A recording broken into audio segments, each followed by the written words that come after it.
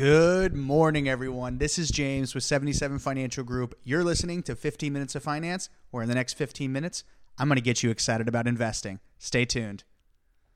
Okay, guys, happy Tuesday. We got a lot going on today. I'm going to cover some news. I'm going to cover some headlines. And then I actually want to tell you guys a story and sort of wrap it into today's topics a little bit. It's kind of heavy on my heart actually throughout the night. So I want to share it with you guys so you guys can take the nugget of knowledge and go use it and be better off than other investors who aren't listening to 15 Minutes of Finance. Okay, but before that, we got the quote of the day. And today I'm actually pulling some knowledge from a previous employer and now really good friend. His name is Steve Boll. He's one of the best investment managers I've seen in action in a long time, and his company is Veris Capital Partners, if you guys want to go look up at their website. And Steve's been doing this for many years, probably close to 30 years now. But Steve believes, let me read this quote for you. Steve believes that while planning considerations are important in reaching financial goals, it is equally as important, if not more important, to focus on the rate of return on invested capital. Okay, so I'll jump into that later. That has a lot to do with the story I want to tell you guys. But okay, let's just jump right into the news, right? So European equity markets are lower while Asian indexes closed the day mixed. U.S. futures are pointing to a flat open coming off new record highs for the S&P 500 and the NASDAQ.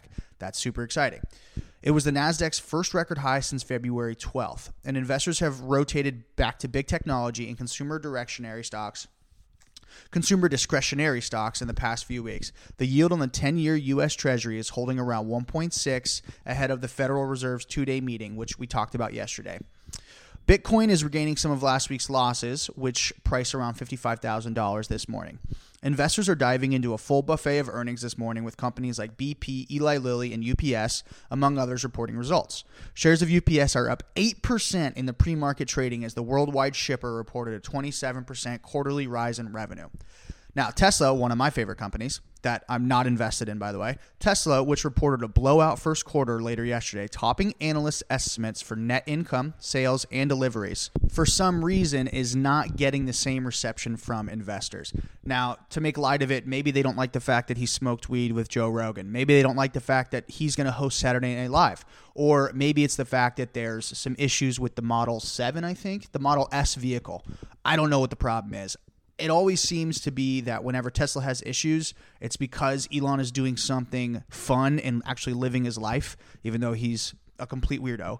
I dislike that, but I also get that the investors probably want their CEO to be more straight edge than Elon Musk actually is. So I can kind of get it. But the Model S vehicles, which are about 6 months behind schedule, that's probably more so the reason why investors aren't so excited about it. Or it could just be that they've set expectations incredibly high. I mean, they shot through the roof these last 5 years. And although I don't know how high the stock can actually go, I firmly believe in the good things that all of Elon Musk's companies are going to do. We got Tesla, we got SpaceX, we got the Boring Company. I believe in him. I think he's just trying to be innovative, and at that same time, it's going to create new opportunities for everybody. New jobs, new income, new creations. It's just going to open up the world for most people. Okay, let's get into today's headlines real quick. So, shares of GameStop are up 8% in pre-market trading after the video game retailer said it sold 3.5 million additional shares, raising just about $500 million to speed up the company's e-commerce transformation. So, honestly, if you guys would have asked me 3 years ago, what's GameStop going to be doing? I would have said it was in the dirt. I would have said there's no way they're going to be able to make the transition. It seemed that the CEO and the owners of the company, they didn't want to make the change. You know, they were overcharging for video games, overcharging for plushies that you could get on Amazon for, half the price. But it looks like they're going to make the transition to the online world. So we'll see how that goes for them. I don't know why anyone would buy something from GameStop versus Amazon or Amazon directly from a wholesaler. I just don't know what GameStop really offers people. Also, if you guys remember a couple weeks ago, we spoke about Archegos Capital. That was the company run by Bill Wang, who he was shorting pretty much everything. and he couldn't meet the margin calls in March due to a bad bet on Viacom CBS. So in that situation, I don't think he was shorting it. I think he was trying to either do calls or he was just putting a ton of money into it. So the way margin calls work, guys, and without breaking your brains here, it's just a different type of investment account where the investment bank says, hey, you know what, you're good for it, we'll give you some extra money. So whether that be, I think it's up to 50% that you have to have in the account, but I think they'll front you up to 200%. So if you have $100,000 and you're like, hey, I kind of want to invest $200,000, they'll do it for you. I mean, there's rules, but there's certain things that go into it, but that does exist. And so what this is saying, right, when Archegos had to go answer for their poor behavior, they're saying, hey, we are not able to really make this margin call, actually. So they did a bad investment choice, and they're not able to answer the margin call from the investment bank. I think it's like $10 billion that they're missing. So that's definitely not good. Lyft will sell its self-driving car unit to Woven Planet, a subsidiary of Toyota, for just about $550 million. That's kind of exciting because Toyota has a history of just doing really great automation with vehicles. And so Lyft is going to be, they're trying to be at the forefront of this self-driving vehicle thing, but it's obviously, guys, that would be an incredible advancement in technology. So it's going to take time. Excited to see where that goes, though. And JP Morgan Chase is reportedly preparing to offer an actively managed Bitcoin fund to its wealthiest clients. So let me read this little paragraph for you guys about JP Morgan and a little brief explanation, I guess. There was no investment bank 5 years ago who thought Bitcoin was a good investment. I can't think of a single one that said, yeah, that's where we should all put our money. And there's good reason for it, but a lot of it is because the old people think they know what they're doing and the young people are dumb. That's 100% where the initial resentment came in. And you guys will hear it in this paragraph. So let me read this for you. JP Morgan Chase is reportedly preparing to offer an actively managed Bitcoin fund to its wealthiest clients. The move would be quite a turnaround for America's biggest bank. Just 4 years ago, CEO Jamie Dimon called Bitcoin a dangerous fraud. Although he has since walked that back, saying that last year, this is simply not my cup of tea, JP Morgan will join an already crowded field of legacy banks and payment who are allowing their clients to invest in cryptocurrencies. Wow. Okay, so let me just jump into my story then that I wanted to tell you guys, because this is kind of what triggered it when I was reading this at about 4 a.m. this morning. The old people in the investment world, and I don't mean to be, blunt and brash, but they do not think that the young people are smart. I think the average age of a financial advisor is like 58 years old. It's somewhere between 50 and 60. The average age. So that must mean that there are people who are in their 70s and 80s. You can do this job till you die. So there's no real need to retire. And I know for a fact that in my experience, a majority of the head advisors are between 60 and 80 years old that I've had to deal with. That's just how it was. And I've been around hundreds of advisors at this point. So whenever I hear that stuff, it gets me a little angry because they're saying, one, that I'm not valuable. That what they do in the industry is they try to tie younger advisors to older advisors, even when the younger advisors do all the work. It's a pretty gnarly industry, to be honest, and it's a little sad. But my story I wanted to tell you about is, so I had a client the other day call me, and I put him in a really simple portfolio. He got an inheritance. It was like $200,000, and he's older. He's had this $200,000 for about, I think, 10 years now, and it's just been sitting in the bank. If he would have given me that money or even just put it in the market, he could have doubled it, if not more. So very, very sad to hear that. But that's fine because we're on it now. We're taking care of it now. But I told him, like I tell all my clients, and if an advisor does not tell you this, I would run away. But always get a second opinion. If it's not just from a professional, at least get it from someone who you trust.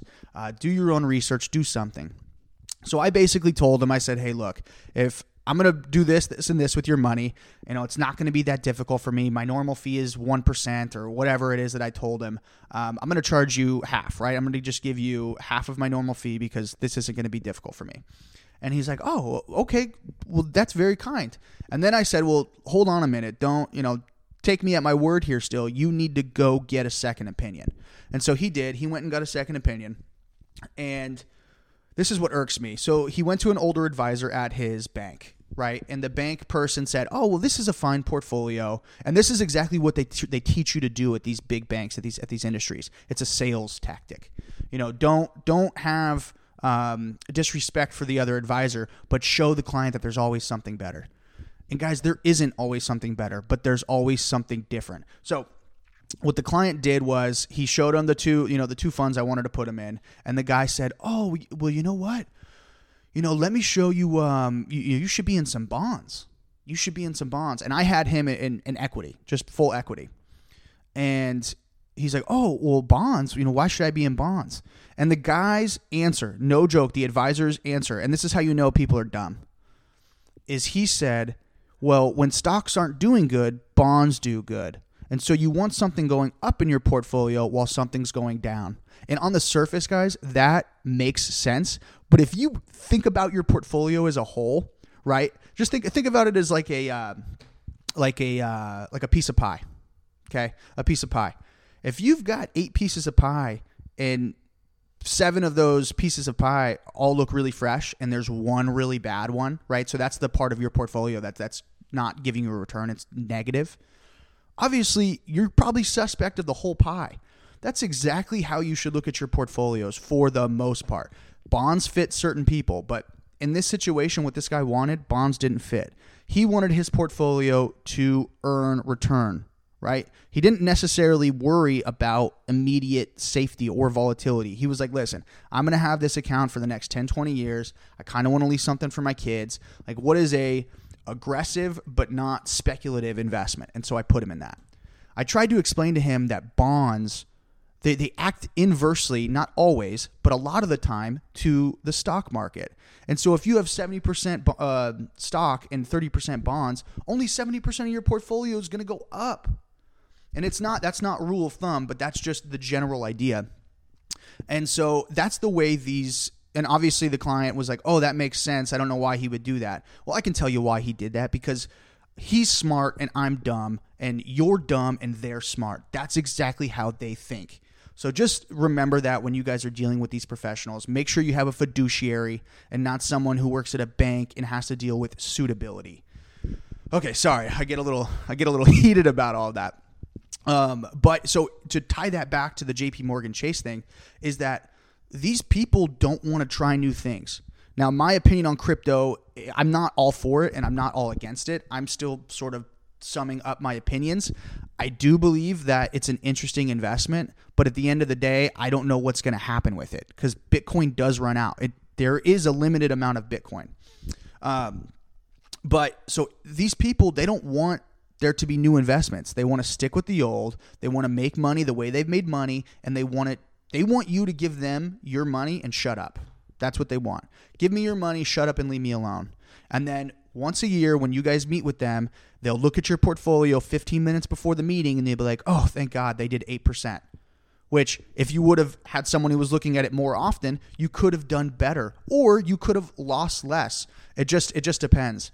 A lot of these advisors are very much about the next client. How do I get the next client? And it hurts my heart a little bit when I see that these banks are now jumping on the cryptocurrency game, just trying to squeeze the last bit of money they can out of these people, because they're going to be able to tell these retail investors, you guys, "Hey, look, we do crypto now. Like, look, now I'm an expert in crypto," when they haven't even liked it for the last 10, 15 years. And now all of a sudden they're experts. Just keep that in mind, guys. Everybody in the industry is motivated by something, and I'm motivated by honesty and doing what's right. And I can say that truthfully because I've been in the Wolf of Wall Street situation. I've worked for those big banks, and I left those big banks. I left them because I didn't like what they were doing, and I had to go home and sleep at night, and it was hard for me. So I'm here to give you guys transparent fiduciary information. It's by no means advice. Everybody's situation is different, but I'm here to give you guys the news as I see it and give you some honest opinions from someone who's in the industry. All right, guys, that's it for today. I hope you learned something. I hope you liked today's episode. Like and share this. Give it to somebody who needs it. And yeah, as always, guys, reach me at james@77financialgroup.com. If you have any questions, I'll try to cover them. All right, guys, that's it. As always, invest early, invest often. Have a great day.